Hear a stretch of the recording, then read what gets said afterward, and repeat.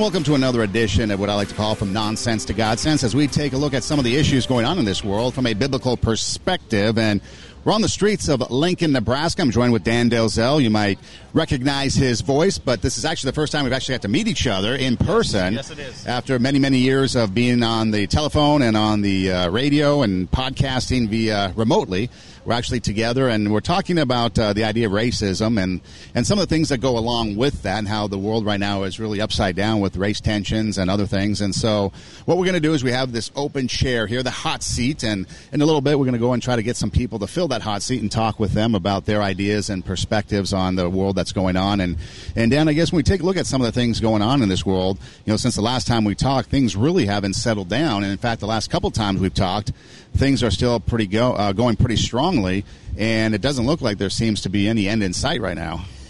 Sam, that's exactly right, and it's really incredible when you get a sense of just the momentum and how much it swings one way or the other, and it really causes you to wonder, are we going to get this sort of a response every time now we have a violation on video? I mean, granted, these have been some horrific things, and obviously, the George Floyd being the biggest offensive video that we've had, and his murder, of course.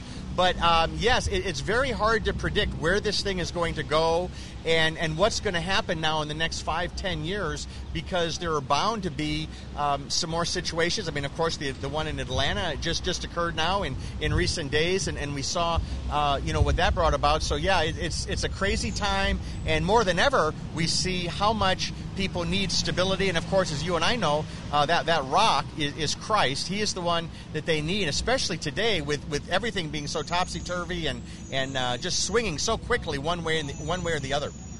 Yeah, it's kind of interesting now when we've talked about how we're all made in God's image in the past, and how maybe during the time of the lockdown we should reflect upon our lives and the things that are going on. But it almost seems like people aren't really doing that, but what they're doing is they're looking for an outlet, and this might have been the thing that gives them their outlet, because they've been on lockdown, they're out of work, they're out of school, there's really nothing going on. Right. And it's almost like too bad that that's the outlet that they need versus something that could be a little bit more productive, maybe a little bit more creative, and a little bit more pro-world, pro-human. I think outlet is a good word for it, Son, and it does seem like it was a perfect storm of things.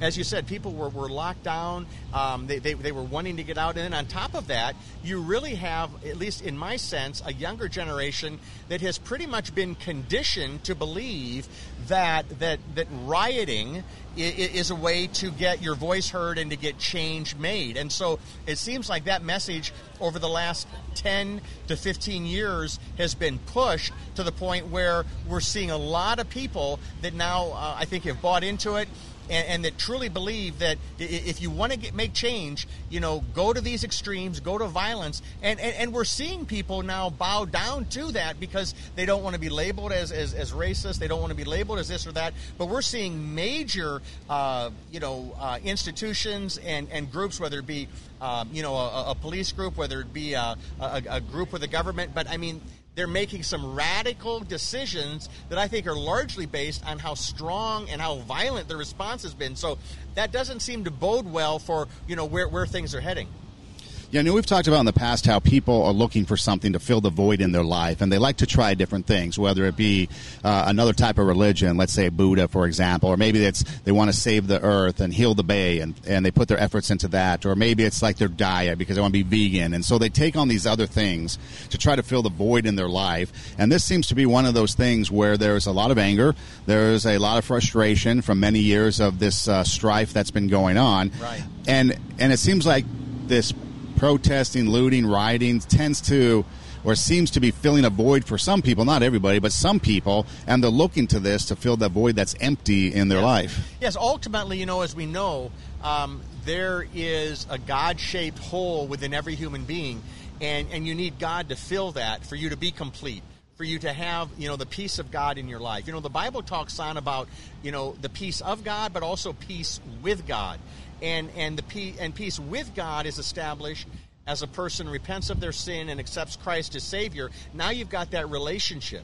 But then the peace of God is something that it's fluid, and the more that we walk with the Lord and trust the Lord and do His will, the more of His peace then that we have. But with the looting and the rioting and so forth, you've got people that don't seem to have any anchors in their life. They don't seem to be rooted to the one who created them. And so, what do? How do they respond then when things go so sideways as they did with the George Floyd murder? But the world is always going to go sideways if we don't turn to the Lord and find out how to deal with that when it happens in an appropriate way, in a helpful way, rather than in a destructive way. We're only going to end up destroying ourselves and other aspects of society around us. Yeah, one of the things that I've kind of noticed through social media, because social media, I don't really put a lot of stock in it, but it gives you an idea of what some people are thinking, and depending on your social media framework, can give you an idea of what maybe a group of people are thinking. Mm-hmm. And it seems that a lot of people want to be on the right side of history, but yet they might be doing it with the wrong approach. Yes. And I find that kind of sad, because I had a conversation with a guy through social media, and he was, kind of upset at me for calling him out on some things. And I was telling him, and he was like, why are you getting after me for because I want to be on the right side of this? And I'm like, you can be on the right side of this, but you can also do it the wrong way, or you can be on the right side of something and do it the right way. Yes. And I think people are kind of getting confused, and there's no guidance, there's no direction. No. And oftentimes it goes back to the fact that if you don't have a moral good, yes, which we've talked about, moral good equals there has to be a God to give us moral good, to give yes, us evil. Yes. So without that thought there, without that belief, yes, it's just kind of helter-skelter.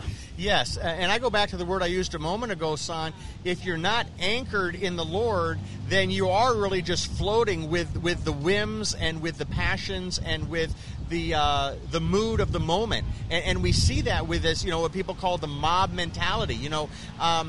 Anybody who's allowing himself or herself to get caught up in the mob mentality, we see how many people who participate in that end up getting hurt themselves. Whether it's the person whose eye gets shot out with the gas canister, that the police are using to try to disperse the crowd, or whether it be the retired police officer there in St. Louis who is trying to guard his friend's store, and then he gets shot by some rioters and so forth. It is not the way that any society should ever be operating, but it really does begin, I believe, in the home. It begins with what parents are instructing their children as far as the right way and the wrong way to respond to injustice, because we've certainly seen, plenty of injustice, not just recently, but even in our history. As great as America is, we all know about the injustice that has occurred as well. But in spite of that, we need the Lord to help us to rise above that, because otherwise we'll just destroy ourselves. We'll allow, feelings of racism to dominate, the culture, and God's love for all people, regardless of race or religion, is so great. We want to try to invite people and encourage people, tap into that source of love, and then watch what happens the next time the mob mentality kicks in.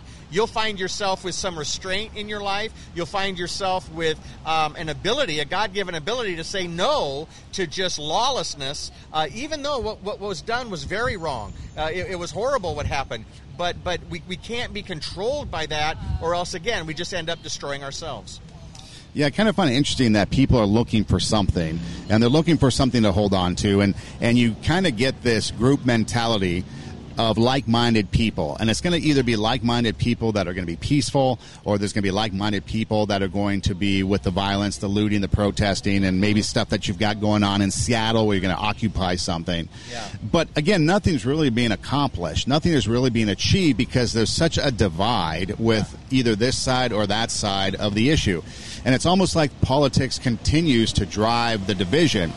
But if we get to the point where we look at it from a different perspective, and that's why I like to say, look at this through the biblical perspective, because the worldly perspective right now just isn't working. No. The biblical perspective that you refer to, son, of course, steers a person in the direction of the person who handled every situation perfectly. Yes, granted, there were some times when Jesus himself displayed righteous anger, when he was driving the money changers out of the temple and so forth. But those situations at times are handled the way they need to be by people in authority, if they're handling it the right way, if they're doing the right thing, if they're not taking advantage and going to an extreme in terms of using lethal weapons when they're not needed. But Jesus is a beautiful model of how to address injustice, but also how to do so calmly. Granted, we all know there'll be times when the police have to get very aggressive. I mean, who wants a society, Son, that is just at the mercy of the looters, of the rioters? That's why, I think most Americans would say this whole defund the police idea, it's as insane as some of the other ideas that our culture has produced in recent years, and it just is coming out of nowhere. But again, if you're not rooted into something that is eternal, you end up developing some ideas that are absolutely, ridiculous and harmful and deadly. And so all of these things point to one thing, and that is, getting it back to the source of what is absolute, what is eternal. That question that Pontius Pilate, asked Jesus before, he had him sentenced to death was, what is truth? And I think today in our day here, 2,000 years after the crucifixion of Christ and after his resurrection, people are still struggling with what is truth. And if someone will turn to the Lord, the one who said, I am the way and the truth and the life, no one comes to the Father except through me, a person can find that, not only that peace and stability and that anchor for your life, but most of all, the forgiveness of your own sins and eternal life with the Lord. And I think that's one thing that gets lost in this, with everything splashed across the media. We see what other people are doing wrong, but that doesn't turn our eyes enough on where our own hearts are going astray and where we need the Lord for that change. So it's just not a situation that is helping a lot of people right now, and it's those who are turning to the Word of God, turning to prayer, talking to Christ, who are finding, I can rise above even this time. I mean, we just came out of the coronavirus. I shouldn't say came out of it. We're still in it, but we just came through that, all the, a couple months with that, and now we've got, this to deal with. But boy, if there was ever a time that people need the Lord, it's today. Yeah, one of the things, too, that's kind of interesting is that when you have a foundation in something, whether it's a foundation in a belief, a foundation in, let's take, for example, the Marine Corps or the military, they've got a core value of beliefs. I talked with a guy, Pat Williams. He's the vice president of the Orlando Magic, and he wrote a book about West Point and the different character traits that are carved in stone at West Point. And so then everybody that goes through West Point learns these character traits, and it becomes the core of their belief. And so, for example, one story was, I think it was Duke head basketball coach Mike Krzyzewski, where something was amiss with his shoes or something, and he tried to, at first, talk his way out of it, excuse his way out of it, and then he realized, okay, no, the core value was to own it, and so he fessed up and owned whatever it was. But anyways, so he was driven by a core value system that he was learning through West Point. It seems like right now we don't have anybody out there really that or we're lacking a core value system that what we talk about through the Bible and through Jesus, but we lack that core value system because it's kind of like the chaff. The wind's just driving away, or you're like the jellyfish in the ocean just bobbing with the ebbs and flow of the tide. That's right. And here's the point. So one bad cop, for example, does something wrong. All bad cops, all cops are bad, defund them, everything. Let's paint them all with a broad brush. But on the flip side, if one looter does something wrong, well, you can't lump all the protesters in because they're all peaceful. And there's a contradiction there, a hypocrisy, so to speak, because I think we're lacking that core value system of belief, and we just kind of go with whatever the mob tells us to do. Well, and we live in a culture, Son, where people are putting more stock many times in feelings than in facts. Whether those facts have to do with biology or whether those facts have to do with the highest system that's given to us, and that's the facts of Scripture. I mean, in Scripture we're told what is absolute across the board, and while Scripture does not get into some of these other areas of science and so forth and biology, for example, the Bible makes it very clear that, God created both man and woman, that God created Adam and Eve.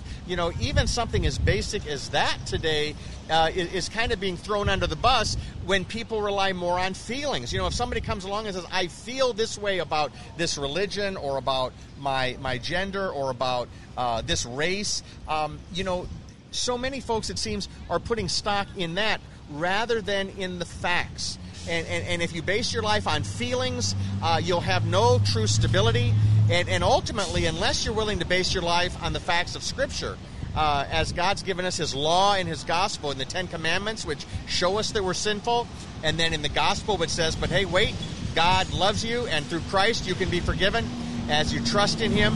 Unless a person bases their life in those facts, they're always going to be like that balloon. Here we are in Lincoln, every time here in the stadium, in Memorial Stadium, when the Cornhuskers score for the first time, hundreds, thousands of red balloons are floating up into the air. And, in many ways, that's kind of a symbol of what we've seen during these riots and looting. People just untethered to anything that is permanent. It's also temporary. I mean, this week it'll be the huge abuse and death and murder of George Floyd, but who knows what it's going to be next week.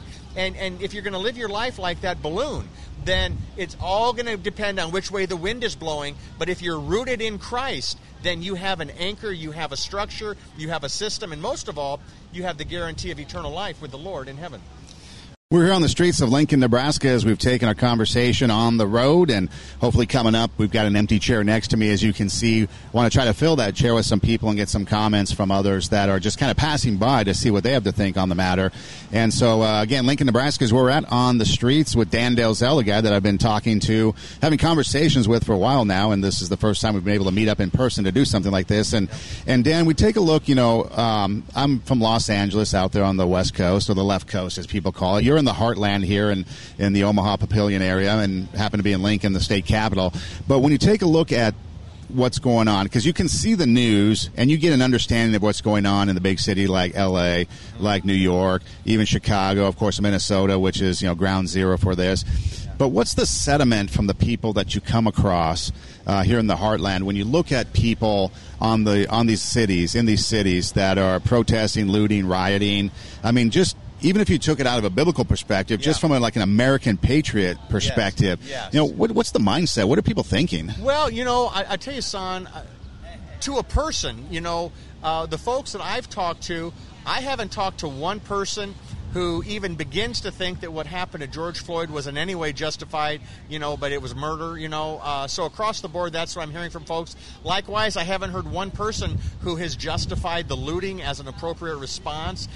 Protesting, peaceful protesting, fine. I think most people would agree with that. But the rioting and the looting, I haven't talked to anybody who thinks that that's an appropriate or a helpful way to respond. So my guess is, son, that, here in the heartland, the 90+% of people would look at those two things the way that hopefully, 75, 80, 85% out in LA would look at it, and that is, these are on the extremes. They're both wrong. We've got to find a way to bring good training to the officers and try to stop what happened there from ever happening again.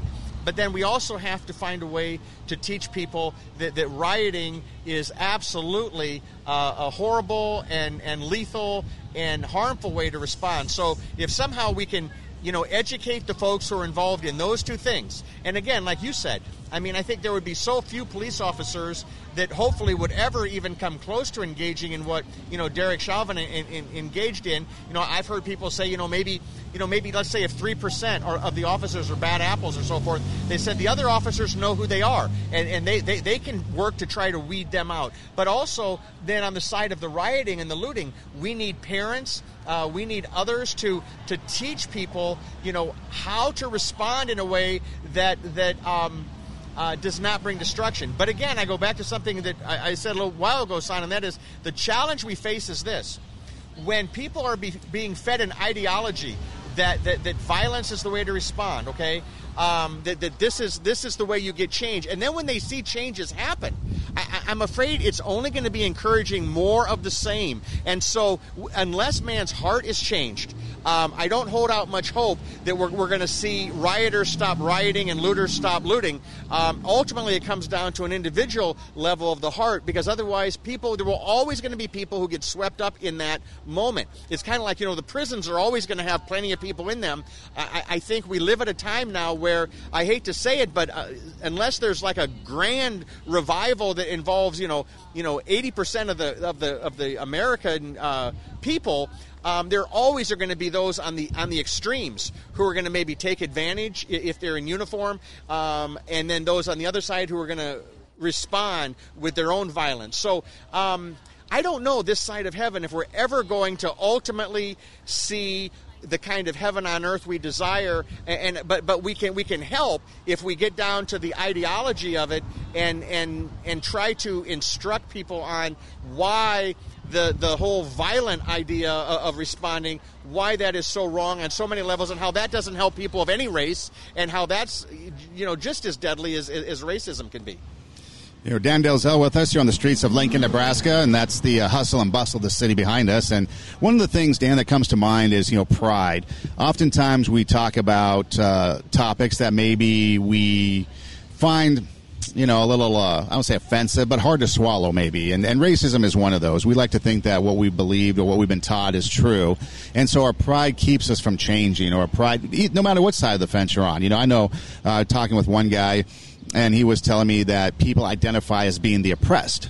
Well, there's people that identify with being the oppressor.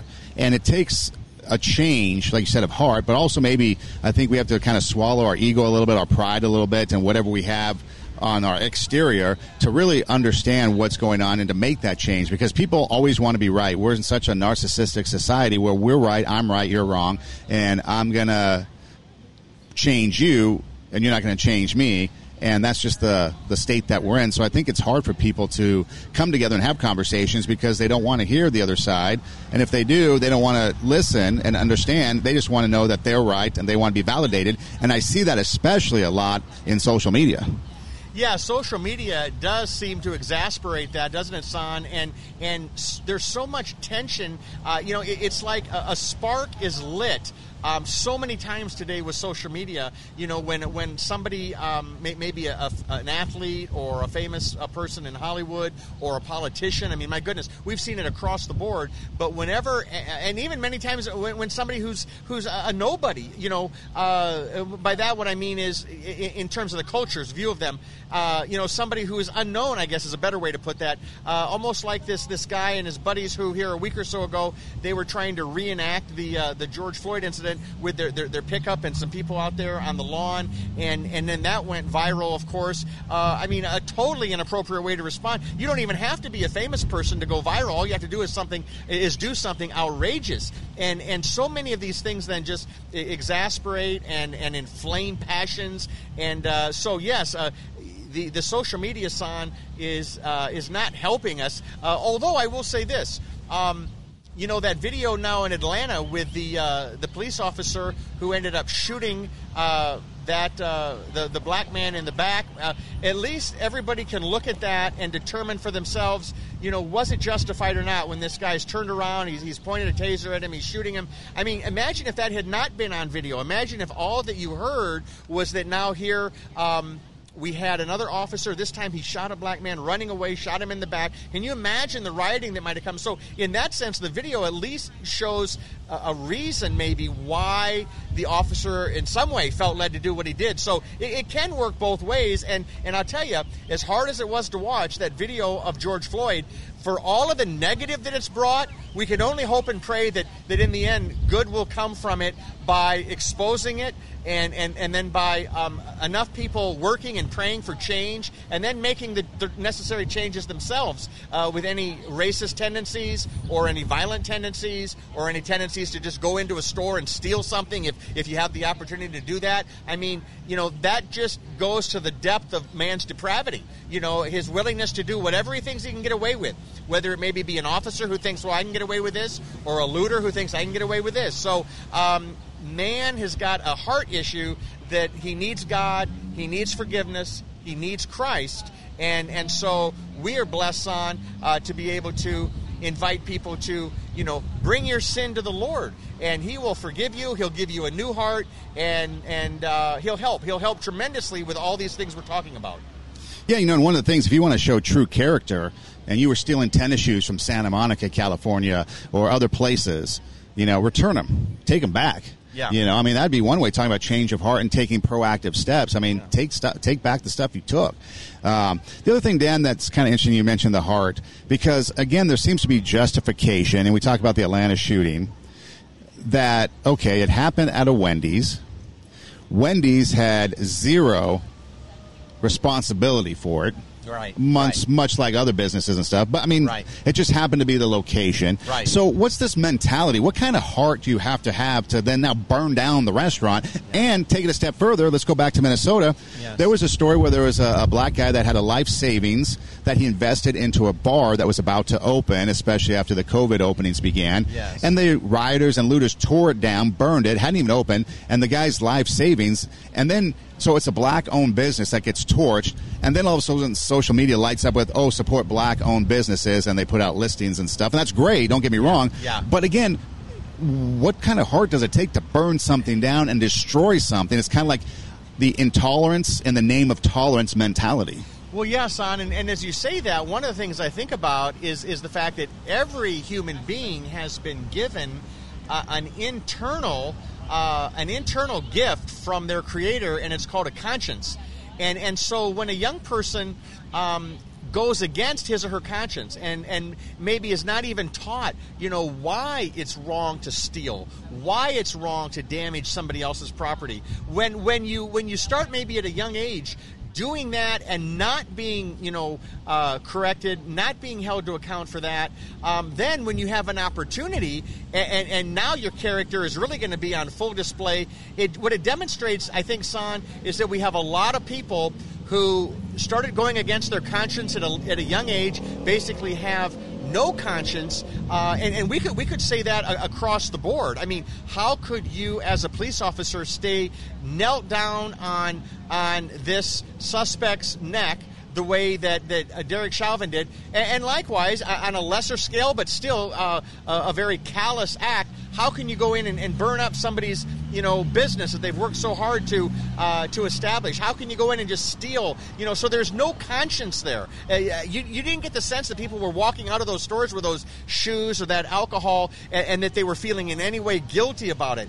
When you have really gone against your conscience to the point where you've hardened yourself, and your conscience now, rather than helping you, the Bible actually says it can start to defend you. Now, rather than the prosecuting attorney that you were created with on the inside, now it becomes your defense attorney, and it starts to actually justify in your own mind, well, I deserve this because I have been mistreated, or maybe people of my race have been mistreated, or whatever it might be. But that's going on all the time on the internal workings of man, depending on whether or not he's been going against his conscience or not. And if he has, then this is often what you get.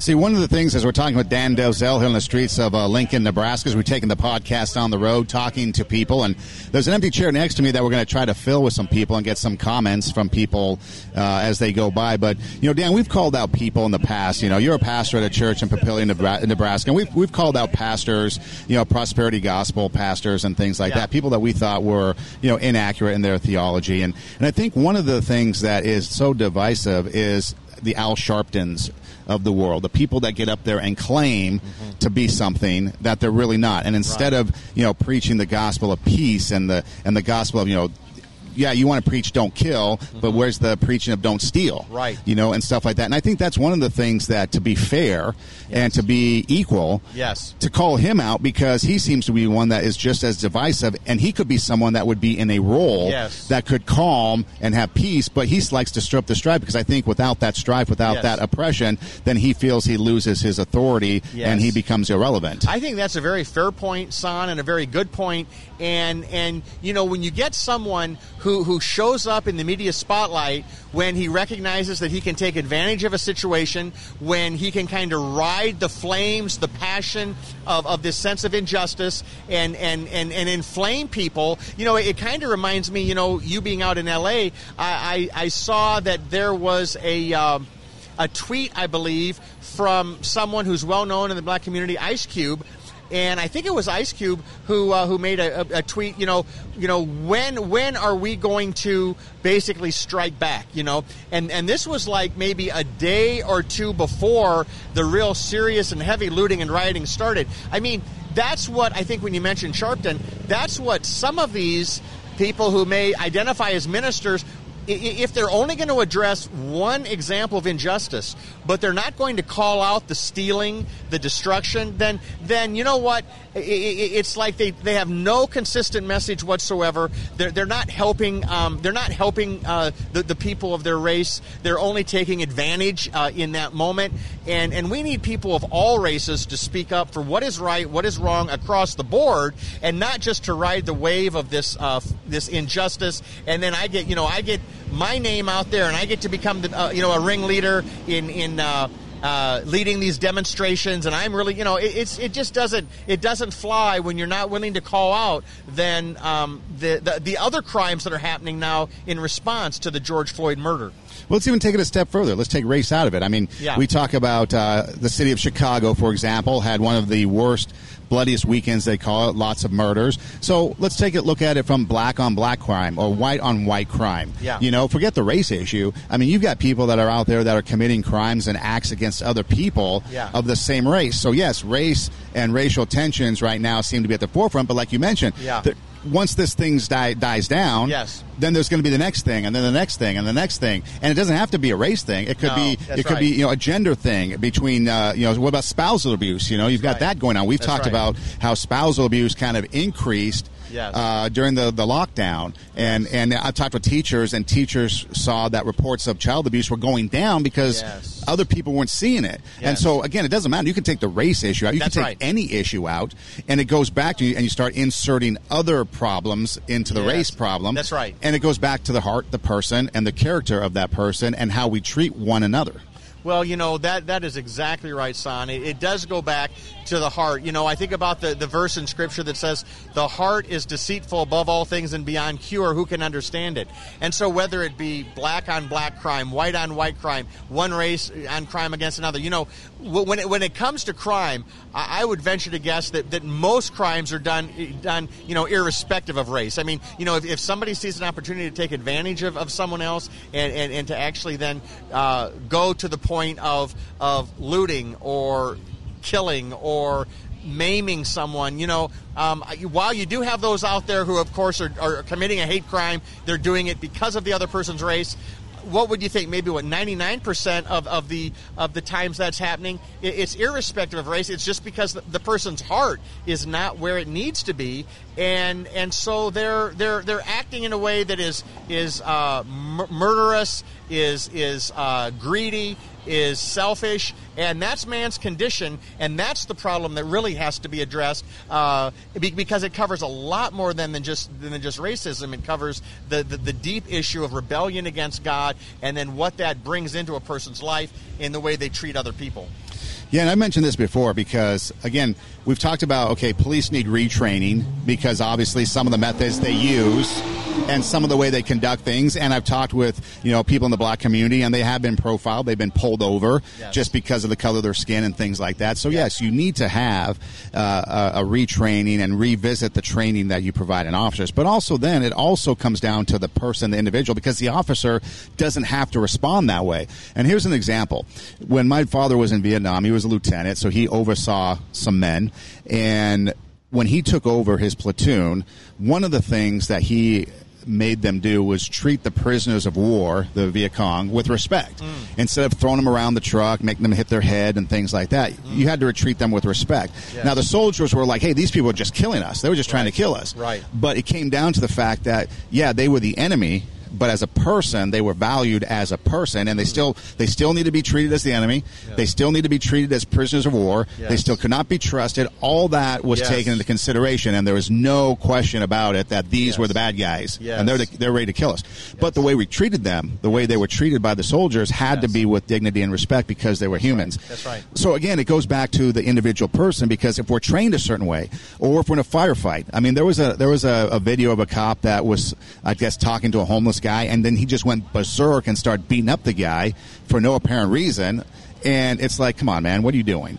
And it's like, okay, at some point, if your training is a certain way, you still have to have that character. You still have to have that ability. Yes. I know, for example, a story, a guy, black guy got pulled over, I know, Roland, and he was asked, where are you coming from? And he was like, he had a car full of laundry and laundry detergent, and he was like, I was at the laundromat. And so the police continued to question him, and it's like, and I started laughing kind of to it, because it's like, dude, what are you thinking? The guy has a car full of laundry. Yes. And his daughter was with him, and it's like, really, you still need to pursue this racial approach, because the guy, and then what finally happened was the guy saw the daughter in the back and kind of said, okay, you can go. But it's like, the guy's the evidence there. If we go by evidence, the laundry is there. Yeah. You know, everything he said is there. There was no reason to get pulled over, because I don't even think there was a reason he was pulled over. Right. And so it's like, you know, you have to, at some point in time, if you have that character, if you have that heart, even if your training dictates one thing, yes. or you're in a situation that dictates a certain response, yes. if you have the character, the belief system, the ability, the character carved in stone, you will act differently. Yes. Because you will value the person as a human. You still treat them if they're a bad guy. Yes. You will still arrest them and still conduct your business. But if you value them as a human, yes. as a God's creation, yes. as all of us being made in God's image, if you value them that way, yes. I think your approach towards your job, especially police officers, for yes. example, in this case, would be different, and you wouldn't stick your neck or your knee on the back of someone next for 9 minutes for them to die, or you wouldn't just go berserk on them and beat them up because he might have said something. You'd have self-control and restraint, and basically the fruits of the Spirit. Yes, absolutely, Son. That is such an important point and such a good point, that when you have an understanding of who your Creator is and the way He looks at all people, and how much mercy He's given us, in light of what we deserve, how good God has been to us. Most of all in sending His only Son to die for our sins, even though we did not deserve it. You know, you cannot receive that grace and then turn around and then behave in a way that, looks for a way to hurt somebody who might be in your custody, or looks for a way to just, injure somebody because you have an opportunity to do that. That is so inconsistent with just Christ inside of any human being who receives Him as Savior. I think about 1 John 4:19. We love because He first loved us. And so once we know that, once we are spiritually reborn through faith in Christ, we have the presence of God inside of us. I love the word you mentioned here just a second ago, Son. That control, that self-control. The fruit of the Spirit, there are 9 things listed, and the last one is self-control. What did we not witness with Derek Chauvin? No self-control. What did we not witness in this latest video now with the officer standing there as people are pleading on the street? Man, do you see he's killing him? The guy's not even conscious now. There was no self-control of this guy to step in and do something about it. What did we witness with the rioting and the looting? A lack of self-control. So self-control is such a needed quality, and this is why if schools and institutions and communities really wanted to help the people in their community grow in self-control, there's no better way than to get a Bible in their hands, to let them learn about Christianity, to let them learn about what Jesus taught, what He modeled, to teach them the Beatitudes. Blessed are the merciful, blessed are the peacemakers, blessed are the pure in heart, because it goes even deeper than just the teaching. It gets to the core of your being. If anyone is in Christ, he is a new creation. And so Christ did not come primarily even as a teacher. He came primarily as a Savior. Christianity is not primarily just some system of morality. We already had the Ten Commandments. The law was given through Moses. Grace and truth came through Jesus Christ. So what we needed was more than just another lawgiver. We needed someone who would get to the root issue and who would reach the depth of us where we become, as the Bible says, a new creation. So we keep coming back to this, I think, today, Son. Ultimately, in all these different angles we're looking at, we're coming back to the issue of man needs a new heart. Man needs to know the Lord. And then man will begin to treat his fellow man with respect, with love. I mean, even if you have to detain someone or arrest someone, there's a right way to do it and there's a wrong way to do it. And if you experience injustice, there's a right way to protest and a wrong way to protest.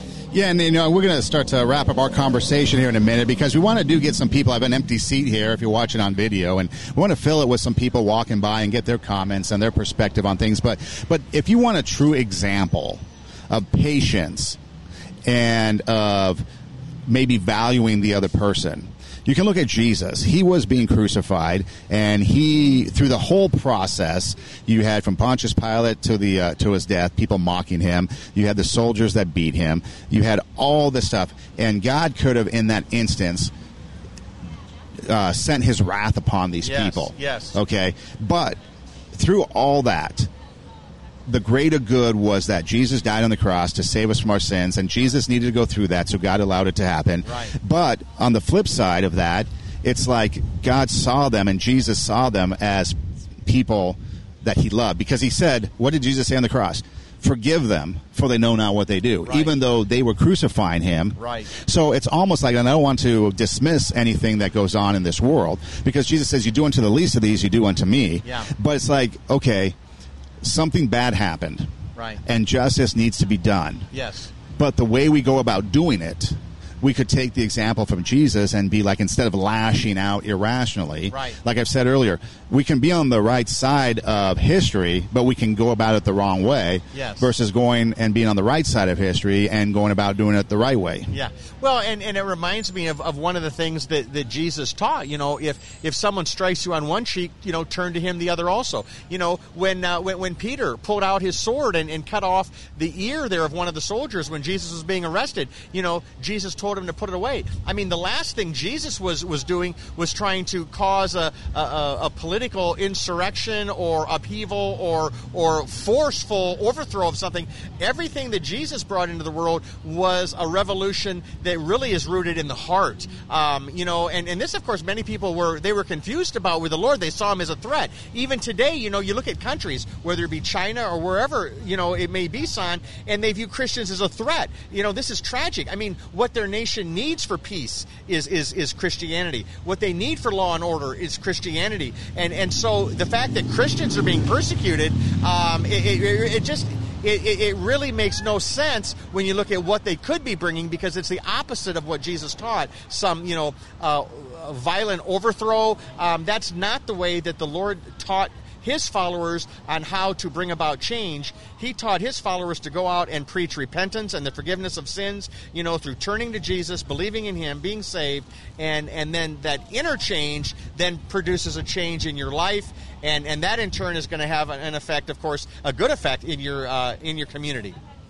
Dan Delzell with me here on the streets of Lincoln, Nebraska, as we talk racism and we talk about other things going on in this world. And what we're going to do now is we're going to transition and we're going to wrap up our conversation here, and we're going to try to get some people that are walking by to sit down here in this chair next to me if you're watching on video, and you can see the empty chair, and get their thoughts and perspectives on things and bring the people and their voice to the conversation. And so what we're going to do is we're going to pause our conversation here, and we're going to start working on other people. We thank you for watching. Continue to watch, and we'll be back momentarily with hopefully the voice of the people here on the streets of Lincoln, Nebraska. And we're back here on the streets of Lincoln, Nebraska, as we take the Hysteria Podcast Tour Summer 2020 on the road. And what we're doing is we're basically coming to the streets to talk to the people that are walking the streets to find out exactly what's going on in their minds with everything. We've got the race tension still going on, plus some other things that are going on in this world. And we hear a lot of stuff on the news, and we look at social media, and a lot of times we think that the pulse of what's going on in America comes from the news and comes from social media. But we thought we would get to the people, and actually find out. And recently we were able to go up to Northwest Iowa and talk to some people up there, and now we're on the streets of Lincoln, Nebraska, the great state of Nebraska. And we've got Dan Dozell with me, and we've got a guy that we just kind of pulled off the streets. Jonah is his name, and we're going to ask him some questions about what he thinks what's going on from a college perspective. And Jonah, thanks for joining us today. And just kind of to get things started, as a college student, the things that are going on in this world right now, I would imagine are pretty important, because as you look to the future, you want to be able to have a world that you graduate, can get a job, and be productive, instead of a world that's divisive and at war with each other. Yeah, I mean, I totally agree with that 100%. I think that's definitely a thing we want, for sure. You know, Jonah, one of the things that I've been wondering about, and maybe you have a thought on this, if this officer in Minneapolis, Derek Chauvin, if he is convicted of murder, as it looks like he probably will be, do you have any thought on maybe what sort of sentence might be appropriate for that crime that it seems that he committed? Any idea? Well, I think it's pretty tough, obviously, to determine. I mean, many people might argue that well, obviously, George Floyd's death wasn't justified in any way, and I feel like the officer's punishment should be to the highest degree possible by law. Maybe what do you think? Would life in prison without parole, would that be too harsh, do you think, or not? Possibly, maybe not without parole, but maybe a life sentence would be justified, perhaps. Yeah. I mean, it's really tough to say, Right. I think the justice system is far more qualified at handling it, but there's a lot of things wrong with the justice system too. So sure. You sound like a protester. No. No, I'm kidding. We're with Jonah here on the streets of Lincoln, Nebraska. And Jonah, college student, what are some of the, ideas, or what's the feeling, the mood of some of the students or your colleagues or your peers, friends even, about everything that's going on? What's the sentiment you get from them? Obviously, there are a lot of people who are extremely upset with injustices. Police brutality is something that a lot of people are speaking out on, because it's not really justified if there's an innocent person doing things that, and they're killed even for, and they're innocent. A lot of people, you'll hear them say, we live in, our country, it's innocent until proven guilty, but in certain situations, they're guilty until proven innocent. So, and I guess the case of George Floyd, a lot of people argue, the officer acted as judge, jury, and executioner in that situation. Right. So a lot of people aren't happy about that, because, if you want a system where you're innocent until proven guilty, you have to treat people as if they were innocent until proven guilty. So that is one way that I guess people, like my peers, that's one way, way they're thinking, I would say, for sure, is that mentality, that we need to start treating people as if they are innocent, because that's the way the system works. Yeah. But, obviously, if there's a real threat and people's lives are actually at risk, I think an officer should take measures to both defend himself and, other people around. So there are instances, I suppose, when, force is necessary, but it's really a case by case, and it's a gray area, nothing in reality is black and white. And so, Antoine, just as we start the conversation, just give us your thoughts on things that are going on right now as you see them.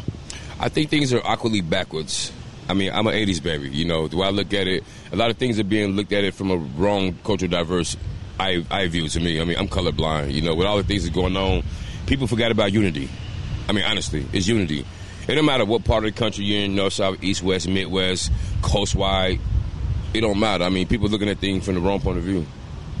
What do you think it would take to make some change? People want change, but what do you think it would take to really get the change that people are looking for? It would take understanding and maturity, just overall maturity, yo. That's it. And a lot of people are too afraid to break themselves to be mature enough to understand this person or that person. It don't take much. It might take, just like we sitting there talking, it might take 5 seconds to pass judgment, but it might take less than that to even understand a person and say, okay, I'm comfortable with this person, or, even though we have different hair, different color, different texture, just understand it, man. Yeah. Now, one of the things I noticed, you're wearing a Bulls cap. Yes. I've got my LA Kings hat, so I'm from LA, Lakers fan. Chicago. Yeah, okay, Chicago. So I can look at you and judge you as a Bulls fan and be like, oh, you're a Bulls fan. That's horrible. Yeah. But you know what? It's different because, sports and everything is a different world. But it's like, why do we do that when it comes to other things? I mean, it's like we like you said, you have to have maturity, but you judge people based on what you see, and yet you don't even know who they are, and they could be really cool people. This is the funniest thing I ever said. They always say, I never understood this till I got older. They say tomato, ketchup, salsa. Yeah. Same thing. Right. Still deal with tomatoes, man. I mean, it's the same thing. It may have a different texture. It may be cut a different way. It may taste different, but it's the same thing. Yes. It's the same thing, I mean? That's how I wake up every day. Just like they got different waters. You got Fiji, you got Apple, you got this brand. It's all still water. Yeah. It's the same thing. It's the same thing. I mean, that's how simple I am. Antoine, I love your laid-back attitude, and like San said, I mean, and we all know, I mean, there's a lot of tension today. What do you make of like? I mean, obviously, we all know how wrong and this murder of George Floyd. I mean, anybody with any sense at all is going to see that for what it is, and just horrible thing. What do you make of the response of people from various races? But there seemed to be a lot of pent-up emotion and feeling, and some people say, well, we were in the lockdown, so that maybe contributed. But obviously, I mean, we live in a nation where there's been a real troubled past, and so a lot of that is still now being churned back up because of this. So where do you kind of place your thought on why now? Why did this seem to light the fuse? I mean, there have been other things. There have been Ferguson. There have been the other ones, but man, this one it just blew up. So why is that? Honestly, like from a public eye view, it's just my opinion. Yeah. It's been a lot of things over years and time. Yeah. But my overall opinion does not rank over the public. Yes. A lot of things has happened that people don't even know about. Yes. Like, honestly. So for this to go public and everyone just lose it, I think about this at the end of the day. People riot, you tear down markets, where do you shop at? If these folks come to my neighborhood, tear down my market, and I got to figure out where do I shop, the safety of my daughter. I mean, it is a big society, but I've had at least 5 people in my life personally killed behind this situation. Oh, wow. And everybody who rioted don't even know the people in my life that died behind this situation. Yes. And they're not going to change the fact that they're gone off their actions, And it doesn't matter the color issue, man. It's like you can't change the things. It happened. But it's about everyone's actions that's put toward it that had a reaction. Yes. You don't see me out here losing my mind. Yes. I mean, for what? Yes. I still got to wake up in the economy, produce funds, make money, invest in the stock. At the end of the day, once everything's burnt down, who's going to rebuild it? Wow. I'm the person that's out here working, trying to help rebuild it because I got to still live here. Man, what an amazing perspective. It's just an honest fact, you know what I mean? I mean, I can have my opinion. Whoever doesn't like it, that's their fault. You know, I mean, what are they working toward? There's 2 ways to do things. You can either be a vandal or you can be a builder. I learned that you can structurally be positive and uplift and build something without being negative. Yes. But based off the reactions of a negative crowd doesn't mean you have to react in that manner. By Quinn and Caden. And we'll start with you, Caden. When you look at the things going on today in society and what's going on with the racism and the rioting and the violence and people wanting change, so there's good and bad, just generally, what are your thoughts on the state of affairs that you see going on today? I think as of right now it's necessary. There's a lot of things that aren't going well in our society, and I feel like we've just been brushing it under the rug for too long. So I think it's good that we're seeing change and that people are talking about it and stuff like that. When you look at the future, I know people want change now, but at some point things may die down and we get back to normal life. But to have change for the future, make permanent change and not just change for now, what do you think needs to be done? I think the first step is not letting things go back to normal and holding people accountable. I don't think it's realistic to say that there is going to be a different future if we let it die down. So I think like the proper way to go about it is just to continue, speaking out and like making sure holding people accountable and getting policies, voting, stuff like that, just changing. Do you think your generation, because we've had people talk about change over the years, and every generation there's a change, something happens. It seems every 25, 30 years an event happens and we want change, but it never really sticks. Do you think this is the generation, you guys are the generation that can make that change stick? I think so. I mean, in recent events, I feel like we haven't really slowed down once where we started. Like, as soon as the whole George Floyd incident happened, there was uproar, and it hasn't died down since. And I think that's really, really important that we just keep that alive. So I think at this rate, yeah, for sure. Do you think it's something that can happen on a national level to start, or do you think it's something that's going to happen at the grassroots level, the community level, and then grow from there? I think if we want any change at the national level, it needs to start in the grassroots, like in the communities that you're in. Even in rural communities that don't see these things, you know, there's no protests in central Nebraska. But, you know, talking about it and getting, like, the ideas out there, I feel like doing that in rural communities will, you know, eventually transform into, like, on a national level. Do you think rural communities, you mentioned rural communities, so you've got the urban cities and the rural communities. Do you think this isn't just as important issue in rural communities as it is in the big cities? Yeah, I feel like, especially in rural communities, even though, you know, they might not see the racism, like, in their own communities, I definitely feel like it's something that needs to be acknowledged, because ultimately we need to educate everyone and, like, fill people in on the information that they might not understand. And in rural communities where there's not much diversity, or, you know, there aren't, you know, acts of violence towards innocent people, they might not understand, and they might think that it's not a big deal. So I think just educating and making sure that everyone's on the same page of, like, where the good and the bad are drawn. You mentioned kind of rural communities, not too much diversity, but do you think that it's a people issue? Because it doesn't necessarily have to be black, white, or race on race. It could just be people on people where there's problems too. So do you think ultimately it gets beyond the race issue to where people just have to be nice to people in general, and then that will bleed over into the race thing? Or do you think it's two separate things? I think the people being nice to people is a good outlook, but until we address the race thing, we can't have that. And Quinn, what about you as we talk about this? When you take a look at things that are going on right now, how do you see it?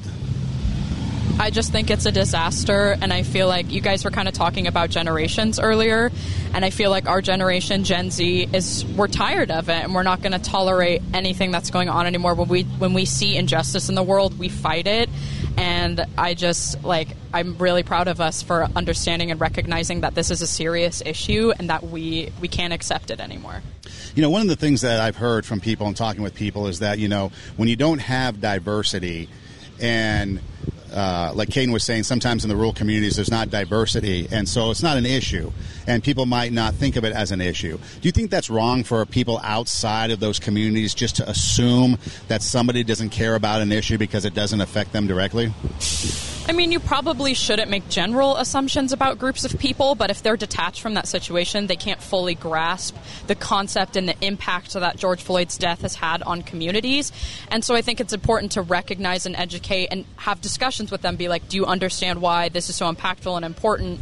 Because even in communities, it's like that. Racism is still an issue. It's an issue everywhere, and it's something that we're always going to have to fight and deal with. When you look at solutions, what do you see as things to solve this problem? How can we solve the issue of racism? The issue of racism, that's a great question. Or even just begin. I mean, maybe not even have an answer or a solution, but how can we just begin to start getting to the point of change that we want? Well, I think the first thing a lot of people should do is recognize that racism is an issue. Like, I think a lot of people are like, yeah, the civil rights movement happened. It's done. Everyone got their rights and they're great. But that's absolutely not the truth, and that's not what's going on at all. And so the first step is education and telling everyone and educating people that, like, it's still an issue and so prevalent in our day-to-day lives, even in the city of Lincoln. And that's probably the most important first step. And then from there, people can elect officials who care and who will make the policy changes. And then education is probably the most important thing right now. Yeah, that seems to be kind of one of the underlining themes is education, learning. And especially if you don't know, educate yourself, because then you will find out. And that's what I've been learning and talking with people is there's issues that go on that I'm not even aware of. Exactly. That just by talking with people, I hear their stories and what they go through, because what doesn't affect me might affect you, and by talking to you, I learn and understand what you go through. And one thing that I think is really cool is on social media so much, I have seen people posting about bail funds and resources and books you can educate yourselves on, films you can watch, documentaries you can watch, just like resources for people who may not fully grasp the gravity of the situation to learn and understand why these things are happening and why they're an important issue to combat. You know, Martin Luther King Jr. wrote his speech, and he visioned a world in which his kids could have this perfect world, so to speak, where we all get along. And it's been a number of years now. We still haven't gotten there. Do you think that one day we will get there?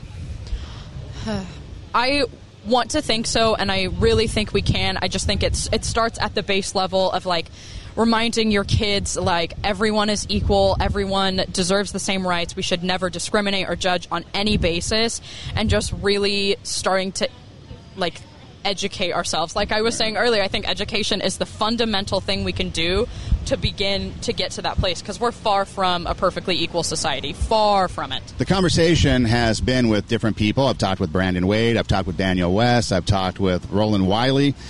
Some black men sharing their thoughts. And the underlining theme is we need to talk to everybody, and we need to start the dialogue and the conversation. So we've hit the streets. We're on the road in Lincoln, Nebraska. And we found somebody who is all the way from Los Angeles, California. And I would imagine he's also wearing a shirt from MIT. And I know he was telling me a little bit before is that he's got a friend that goes to MIT, and he was in school in Milwaukee, Wisconsin himself. So he's been around. So we thought we'd ask him some questions about what's going on in the world from his perspective, another college-age student. And you were telling me that you've got a lot of friends in Los Angeles and other places that you've met that are from different races, different cultures. How has that been? What's your experience been like with these various friends that you have going on? I mean, it's different with everybody. Everybody has different views on things that are going around in the world. But, I mean, you know, we're all spread out right now, you know, being in college and, you know, briefly talking to everybody with what's been going on. I mean, everybody has different opinions and, you know, how they think. You mentioned different opinions. When you guys talk, are those opinions respected by everybody and you guys kind of understand, or do you guys kind of stand your ground and only believe what you think you should believe? I think it depends on who you're talking about, because there's obviously people who will listen to other people's opinions and, you know, take it in, but then there's other people who just think you're outright wrong. So I definitely think it's the person who you're talking to. It can go both ways. But typically, within the people that I've talked to, you know, they're open to hearing, you know, other sides.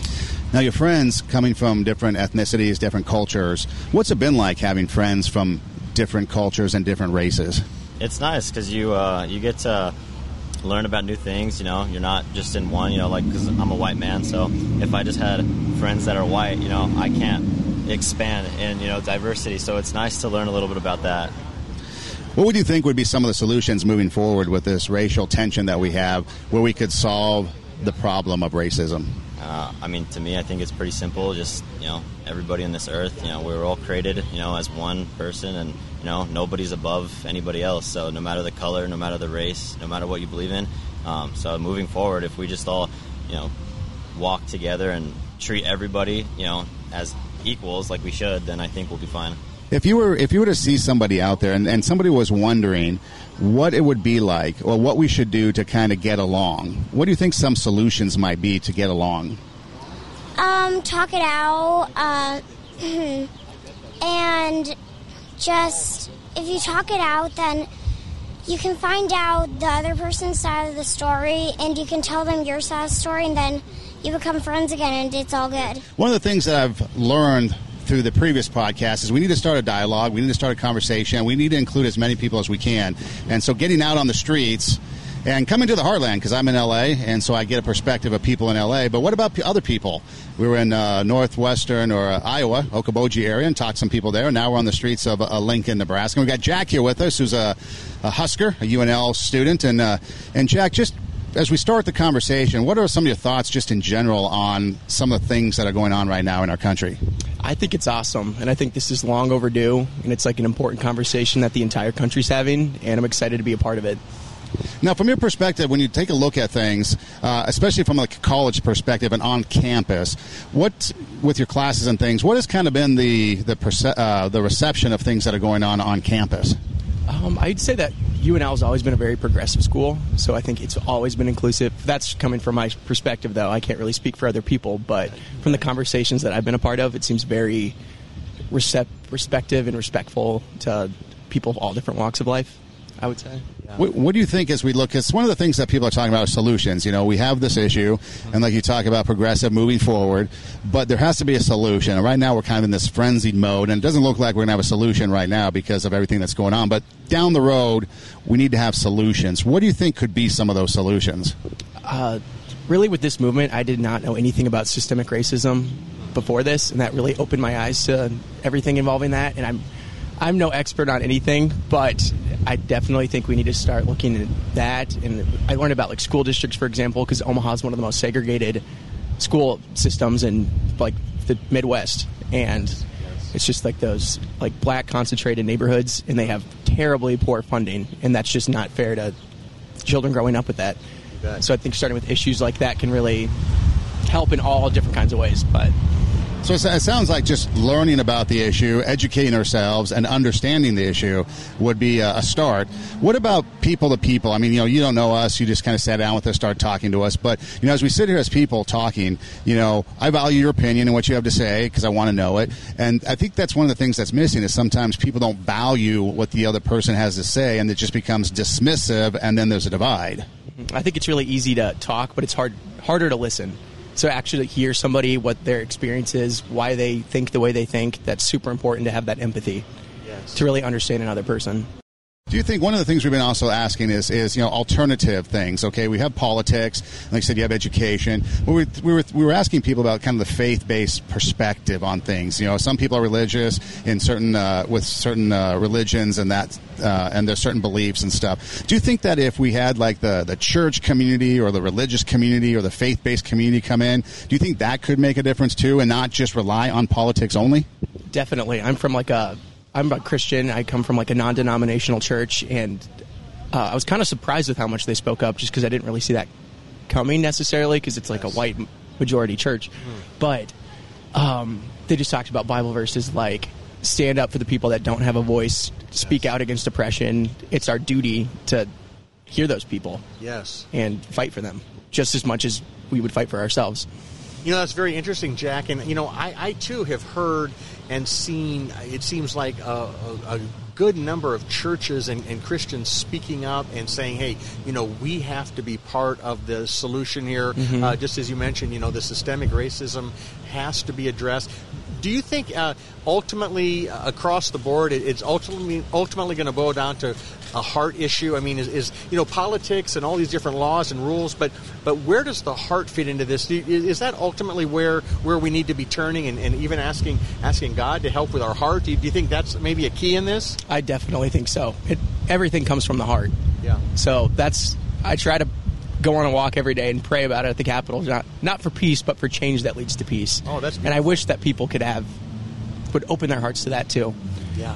And I know that I still have so much learning to do, but that's just my little part. But see, when you talk about change, I find that fascinating because you're taking your steps for yourself, and that's what I think people don't understand is you don't always have to have this group change, this group mentality, these group conversations. That's helpful, but also if you're just doing something on your own, that could be beneficial too, and especially for someone like you at the college level. Imagine all those students on UNL just doing something by themselves to affect change, whether it's help somebody or whether it's to just pray about it or whether it's just to do your interactions with people, just something from the campus of UNL would make with all the people there and the students there, and if each one made just a little change, that would equal huge change in Lincoln. Exactly. Everything starts in the community. And, as an individual, then the community, then the nation. Yes. And I'm trying to think, like, I come from a super small town of 1,000 people, and it's more of like an all lives matter type of town. Yes. And I used to be that type of person, too, because I was like, why does does everybody got to be different? But you have to have that perspective change of, it doesn't mean that nobody else matters less. It's just that they need to be equal. And it's more of all lives can't matter until black lives can matter. Yes. And like something as simple as posting on social media, I had so many conversations that came from that of people that wouldn't have been exposed to it unless I would have done that. Yes. So even something as small as that can have a big impact. And I think people need to realize that small change leads to big change. Yeah. And Taylor, one of the things that we've been discussing is the current state of affairs here in America, obviously with the racism and issues of racism, and was just wondering, from your perspective, what's your thoughts on things going on? I think that a big part of what's contributing to the, at least, added drama and a lot of the hindrances that the Black Lives Movement is running into is a lack of consistent communication. There's a lot of terminology that's being discerned and understood differently between different groups.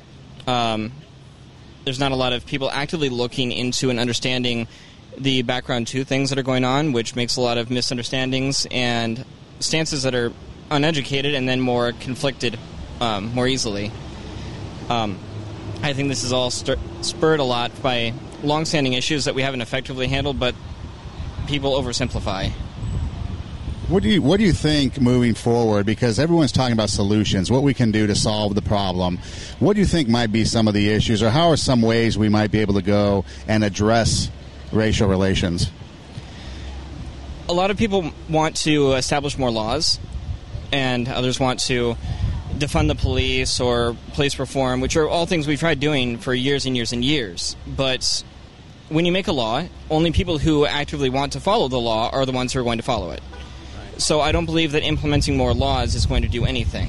I believe that although it's a much longer solution, the best thing we can do and the most effective thing we can do is start actively instilling a more communal mindset in children. By instilling a better, more accepting mindset in the next generation, you ensure the future, because you're not going to change hearts by putting new laws.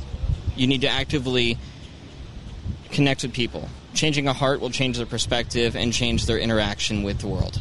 You know, one of the things we've been asking people, because you mentioned laws, and how laws might not be the answer, or more laws anyways. Do you think any people of faith or things like that, do you think some of those alternative ways of how we treat people and how we interact with people could be a way to help people get along?